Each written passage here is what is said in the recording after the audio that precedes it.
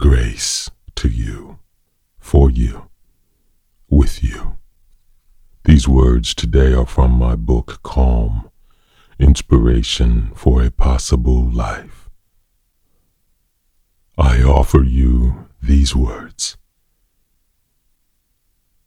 There is a chalice from which all souls may freely drink, called joy. It is filled with love and compassion, and with those subtler tonics of laughter, humor, levity. It brims with hope, faith, truth, honesty, nakedness, humility. Is rich with honor, grace, kindness, tenderness, gentleness, caring. Joy listens compassionately without judgment. Joy speaks lovingly with a tongue of blessing. Joy is sweeter than sugar, truer than ideas, fortified with the passionate spark of life. Joy is so much more than happiness. To be joyful is to be most fully, absolutely alive. Be assured that joy is the radiance of love. Love's very persona is joyfulness.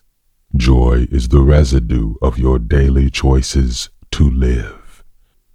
It is not enough to endure life. Again, we must enjoy life, which means to infuse life with joyfulness, purposefully, intentionally, willfully. Joy is not passive, it is active. Activate your effervescence, ignite your embers, tend the fire of your joy. As you make love joyfully. As you sleep, sleep joyfully. Wake with joy in your eyes. Grieve openly with loved ones in joy's comforting embrace. Joy resides inside beautiful memories even as it honors painful ones. It chooses to live in a house of hope and faith and promise. May your cup of joy, so overflowing and illuminated, satiate many thirsts. May it be holy, sacred, divine. May you pour it out always, to all souls and unto yourself. Joy resurrects beauty. It breathes life into passion's flower. The light of your life wears a certain jewelry.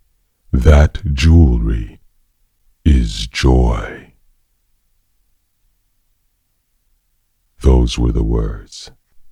I am grateful for your receiving. May the words nourish your soul and your life. May you feel love's endowment in you and all around you. May you know peace. I send you love.